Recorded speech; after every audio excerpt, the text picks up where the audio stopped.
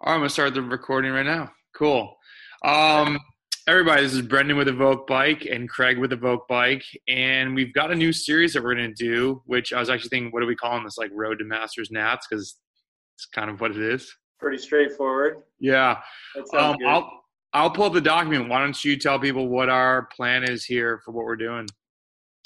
Well, I kind of just got back into what I'd say, serious cycling here since October 2019. Took a 5-year break and, getting back into it. I have a little bit of time freedom and thought I'd shoot for the moon and work with you and see what I could do with a big training calendar at Nationals in 2021. Yes. And I think it'll be interesting. We're going to go through, obviously, a progression of things that we talk about to everybody on different YouTube videos of you should be lifting and you should be going through base and you should be doing a build and da-da-da. But there's so much information out there that if you don't plan, it gets very hard to follow. And we kind of were just going back and forth. I'm like, man, why don't we just record some of these and check in whatever we're going to do this every month, do we say? Yeah, a month, 2 weeks, every 4 weeks, something like that. Yeah. And so you can sort of follow along, and even if you don't use this type of progression for this upcoming season as you're planning, it'll give you some good food for thought of ways to attack a big A race. And then I think kind of the videos that I've put out lately that have gotten a lot of questions from are like, okay, well, how do you train through B races? What if you're an athlete that's really more trying to upgrade and you don't really have an A race? And it's just always good to be looking at other athletes' ways of training. So, I've raced with Craig, and when he said, hey, I'm really trying to maybe go for a Masters National, like, should I do that? The one thing I said, well, man, last time I haven't raced this guy in a long time. I don't know where he's at and what he's been doing. And really, Craig has the watts. What do you think one of the first questions I asked people below, hey, what are your A races? What do you think you're missing from that? What's your answer? I mean, I'm not my profile might suggest I'm a time trialist, but, at 145, 150 pounds, that's not a lot of watts, to be at, raw watts. I'm not real strong. I mean, I feel like I can get in a break, but I have a hard time holding it. So, I mean, maybe, FTP, long holding that break would be, kind of like weakness. Mm-hmm. Let's see here. Can you see WKO now? Yeah. Sweet. So if you guys see this, I mean, a minute and a half to over 10 minutes, he's well above a Cat 1. And how old are you now? 44. 44. So yeah, that's right. Next year is going to be the first year of 45 plus. There are some hitters in that race. 40 plus has always been what's been deemed as like the hardest Masters race, followed by Baby Masters, because people might say, well, why is 35 plus not harder than 40 plus? I think there's still people mixing it up that don't want to be a Masters racer when they're 38, 37, whatever, so they don't show up. 45 plus is no walk in the park. So, if there's a guy that says, hey, I want to do Masters Nats, you really got to have Cat 1-2 watts per kg if you want to go for the win, because there are plenty of dudes that are over domestic pro watts in those races. So to see some of the hardest parts of bike racing here that, we're at the end of the season and you're really just getting back into it is awesome.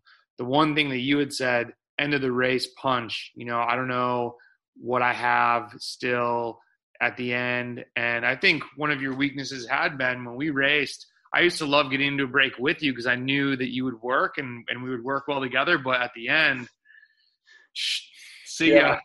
Yeah, I mean, I can burn bright, but just not long. And in hindsight, I don't know if that was just because I didn't have the the endurance and didn't train 60 minutes, 90 minutes, 2 hours, really putting out watts.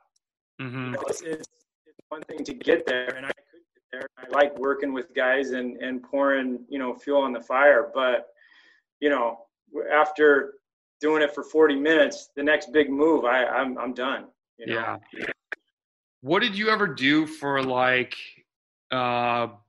endurance rides? Were you ever focused like totally on riding a pure 3-hour endurance ride, or was it a coffee shop ride? Or were you ever doing like a 4.5-hour ride where you're really in zone 2 endurance for 4 hours or over that amount of time? Previously, no. I mean, I was kind of a polarized trainer. I would go hard 2, maybe 3 times a week, and I'd go really, really easy the rest of, my other rides. Mm-hmm. This build up, I did longer duration where I'm going out for 4 hours, and I'm, the first 2.5, I'm going to be zone 2. But so, this go around, I have done longer durations at higher watts, more consistent watts. Yeah, I think that's high zone 2 for 2 hours or 3 hours. Yeah. Yeah, I think that's super helpful because it's going to help, when you go polarized, that's the thing that people sometimes miss is you can get a really good one of these charts, right? But the depth is missing. It's like, well, how many times can you do this? It's like, it's great that you can do X watts for 5 minutes, but how many times can you do that? Can you do it way out here after you've been riding 3-4 hours? And so sometimes I think the metrics are a little misleading to athletes when they're, especially if they're getting into things like gravel, where now all categories are mixed up, and it's really kind of brought to light to help athletes see, man, I need to be doing some more long stuff if I actually want to be around after 3 hours. For the most part, like a long group ride is 3.5 hours. And then people want to go do a 4-hour race and do well. And it's like, dude, you're going to be roasted 2 hours after it, because it's going to be really 2 hard hours that you're not used to. So I think a couple notes that we had talked about. Let's see. So you're a really good self-coached athlete. Why do you think you needed a coach? And you had sort of said once we started working together as coaches, that's really kind of one thing that sparked. You're like, well, having someone that keeps me accountable, even if you just regurgitate this in your own words, kind of things that I plucked from our conversation. Why would you have a coach? I mean, you've made it far without one. But, I think, you've mentioned accountability for one thing. That's a big part of it. If you're out on a ride or doing intervals or, what have you, it means something to know that someone's going to be looking at your stuff when you're done. If you're just accountable to yourself, I mean, it takes a lot of self-discipline to be able to really push through those last couple of intervals, So easy to talk yourself out of it. Yeah. Like, today's not the day. I'm not supposed to be doing this today. I'm going to try it next week.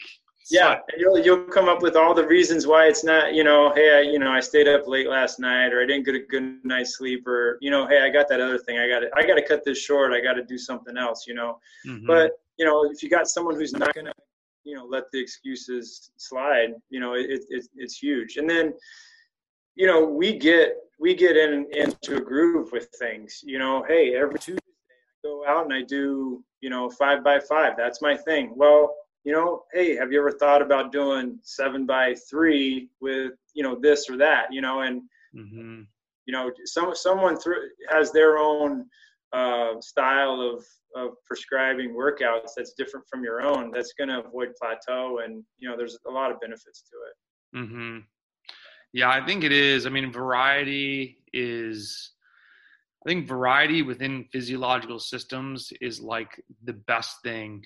If we're just, in Memphis, Tennessee or Buffalo, New York, and you're doing the same thing week in, week out, it just doesn't lead to good results. You got to be doing different things. So I think having that other person kind of seeing the forest, it's so much easier for me to see the forest for you than my own forest. Because I'm the one going out doing my workouts, and I'm focused on this week. I'm not necessarily always remembering, like, how did things go 2 weeks ago? I always laugh when an athlete texts me and they're like, yo, today got changed. Something happened today. They use the words today, tomorrow, or my last workout. And I'm thinking, man, that's amazing. They think I remember what their workout today is. I don't even remember what my workout tomorrow is like. Well, see, that's the thing. There's a lot of truth to that, as a coach, at least for, I think I spend more time working on the athletes' workouts than my own. Mine become, the throwaway workout. Like I just get on let's see what I'm going to do. I mean, I wouldn't do that to my athletes, but I'll do it to myself. Yeah. And that's not being fair to myself. If I want to do, have a big year, I need to outsource that.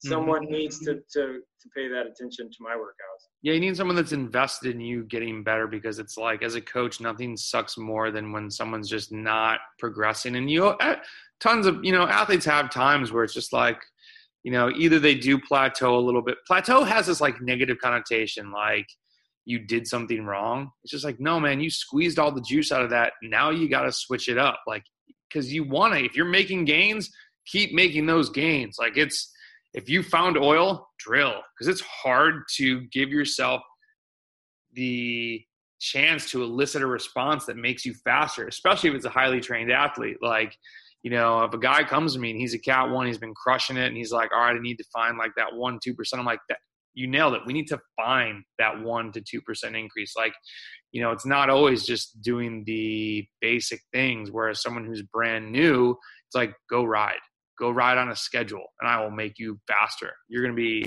just the volume alone will see huge improvement. Volume or the reduction of volume, like right. One of the things I posted in this master's blog, it's like, guys, come on, I do like a power file analysis. I'm like, dude, you don't need to be riding 25 hours a week, because if you count up the time, like 9 of these hours are garbage. Like, let's cut it back.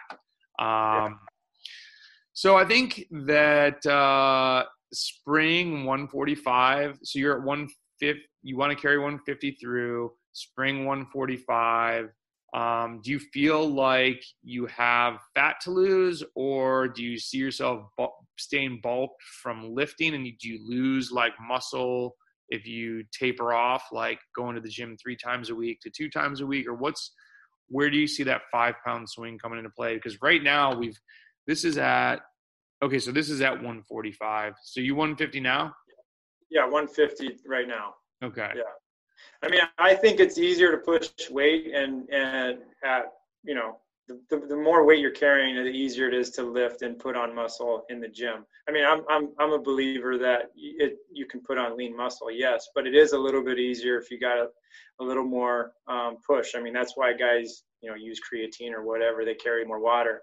So in this case, a few extra pounds is not a big deal while I'm, working out. And then if I can drop a few pounds come when we get back outside and I don't feel sluggish, I mean, I felt amazing at 145 this year. So if I can get back to 145 and, be a little bit stronger, I want to do that again. Mm-hmm. Cool.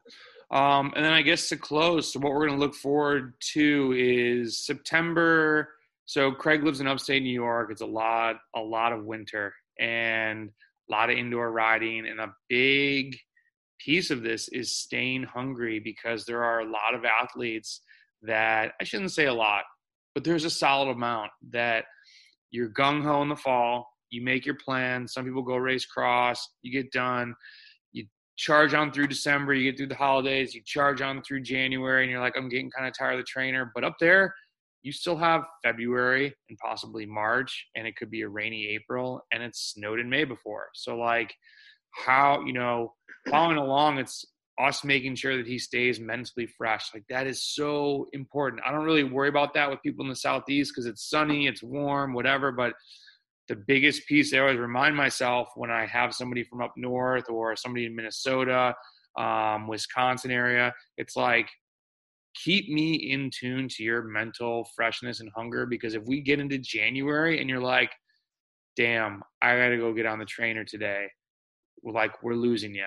And you got to be like, I'm getting on the trainer today and I'm going to crush this workout. Because if you're fresh, you don't mind getting on the trainer. You don't mind because you're going for that little win today. Once we start to lose focus, it's like things can go downhill quickly. I'm I'm definitely one of those guys that has to get out of here for, a week or two in the winter. Last year I went to Tucson and rode for almost 2 weeks. I'm going to do something similar this year, probably down south. Maybe we can link up and do some riding in Florida or something, but February is the big month to get out and, kind of refresh the batteries a little bit. Cool. So we're thinking right now of doing like a base November, December, January, heavy on the lifting, longer weekend rides. If you live in an area where it starts snowing and you can't get outside and do longer rides, you can substitute some endurance for tempo, but it's really not a good idea to always just be riding tempo. We've got a blog out there about that. It's just the fatigue that it carries over a long period of time. It can come back to bite you. And make it kind of just flat. And it happened to myself. I use myself in the example. I was the reason why I ended up writing that blog. So we're going to be monitoring that. Hopefully we have some time in February to do some rides. I'll be down there racing in February. I'm on a different schedule. And then we'll be getting Craig racy-ish. We just talked about being able to toe the line, but not full-on race going crazy in March. Maybe you have the opportunity to hit some of the Giros in Rochester and Buffalo that go back and forth, and then really things kind of kick off in April for you. Is that correct? Yep. Yeah, that sounds right. That's when the weather breaks and guys can, start doing some racing. Yeah, and I think what's your thought from either yourself as an athlete or from other athletes that you've talked to that, like, when group rides start going, we talk about this, like being ready to just toe the line. Like, how do you see it as the mental benefit of being ready to go be active? Like, not just hanging on, but being able to animate a little bit. Not saying that we're like, setting, PRs deep into a training ride, but would you agree that it's important for like the mental, like your own mental excitement for your upcoming year to have those small wins early? As opposed to, some people are like, oh, I'm going to start training in February and I'll be ready by June.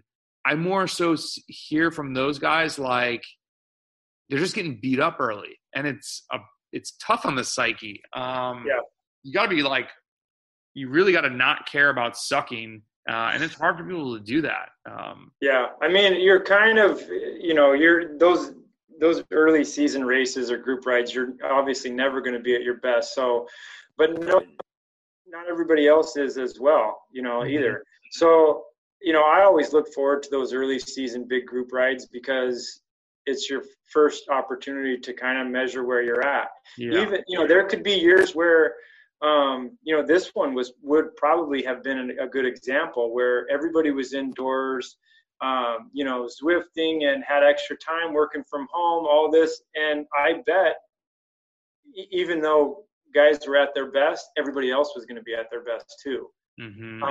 And so, it's always going to be relative. So even if you think you're jamming, you get out there and either confirm you are, or, hey, I still got work to do because everybody else is fast this year too. Mm-hmm. Yeah. It's always that litmus test. Yeah, absolutely. Absolutely. Yeah. And you got to find out where you're at as fast as possible. So like, crash and burn on an early race, if you're a breakaway guy, you got to try a breakaway, to see if it sticks, because you got to know where your limits are as soon as possible, because it's always a moving target. Your training is always a moving target. Totally. It's turning those dials and understanding more of like, I was talking to an athlete after sending out this, hey, 2021, we're starting to plan. What are the goals? And he's more of an athlete he's down in Texas. And so racing starts in February, and there's a lot of races that he wants to do February and March, but then also wants to do Dirty Kansas 200. So it's like, he's done some 100-mile rides and things like that, but Kansas 200 gravel, you've got to do some 6, 7, 8-hour rides if you really don't want to die and want to just not be like, he wants to finish before sundown. So you got to do training for that. And we're talking about like turning the dials of like, okay, you're coming out road race crit ready in February, March, April. But in April, towards the end, we really got to start putting in some longer miles that they might fatigue you a little bit, that will, help your super long game for Kansas. You might lose a little bit of explosiveness if there's, late spring crits, let's say, but that's just part of picking what's a priority to you as an athlete. And then you turn that dial a little bit, you work on something else. And so I think it's people want to be at their peak 20-minute, 5-minute, 60-minute, and 1-minute all season long. It's like all the time. Can't do that. Yeah, and that's hard for riders to comprehend, that you can't have it all. Mm-hmm. You can't have it all the time. Mm-hmm. You describe it as turn the dials, or adjusting the levers. It's always give and take. It's mm-hmm. always give and take. So it's a balancing act. I think it's a really interesting one, but I think it's a really good conversation to have with people, because it helps them understand that it's really hard to win a bike race. And if you want to go all in on one, you're not all in on the other one, and that's okay. But like, you got to pick and choose, and it's tough. And I mean, even with this year, it made it really tough when it was like, okay, things are canceled in spring and summer. They're coming back in fall. Oh wait, things are still canceled. We're canning thing. And it just, this year would have been a lot of moving targets for people racing, but hopefully 2021 is a little bit more normal, and we'll see what happens. So, cool, man. We'll close it up on this one. We'll get back with you guys as the training progresses. If you guys have questions, hit us up, and please like the video and subscribe to the channel, and we'll talk to you soon. Do you have anything else you wanted to add, Craig? No, I'm just, I'm looking forward to getting started and winning. I'll let you say that. Winning. We're going to work on his confidence, because it's like, how are you going to do today? I hate when I was like, yo, how are you going to do with the race today? And they're like, I'm going to give it my best. I'm like, no, how are you going to do it? They're like, I'm going to win the race. And then they text me like, oh my God, I won the race. If you don't believe it now, when things get crazy, you're not going to be able to convince yourself that you can win. And I truly believe that. I will part with this. And Owen Schott is a good buddy of mine. And when we went to the race to nationals, he punked me the year before, and same course. And I knew what the finish was going to be. And it was like, it was like the script had been written, and we were coming to the final climb, and he started taking off. And in my mind, had I not been like, I'm going to beat his ass this year, I would have been like, oh man, this is where I got dropped last year. It was instead, it was like, this is what I've trained for. I'm ready for this. Like, he will not win. And when I won that race, it was like I was in disbelief, but at the same time, like, I had been mentally believing that for the past year since I lost. So 45 plus champ coming up. And well, I'm in good hands. I got someone who's been there and done it. So yeah, man, it's well, I think the good thing is having raced each other and knowing kind of you as an athlete is going to be a big bonus. And yeah, I'm pumped to see where we go. And it'll be a fun chronicle when we're chronicling the actual races when we're out there. I hope it's out in Utah as they were planning to, because it looked like it was going to be a cool course. And I've always wanted to ride out there. So, all right. All right. I'll talk to you soon, my man. Sounds good. Thanks, Brendan. See ya.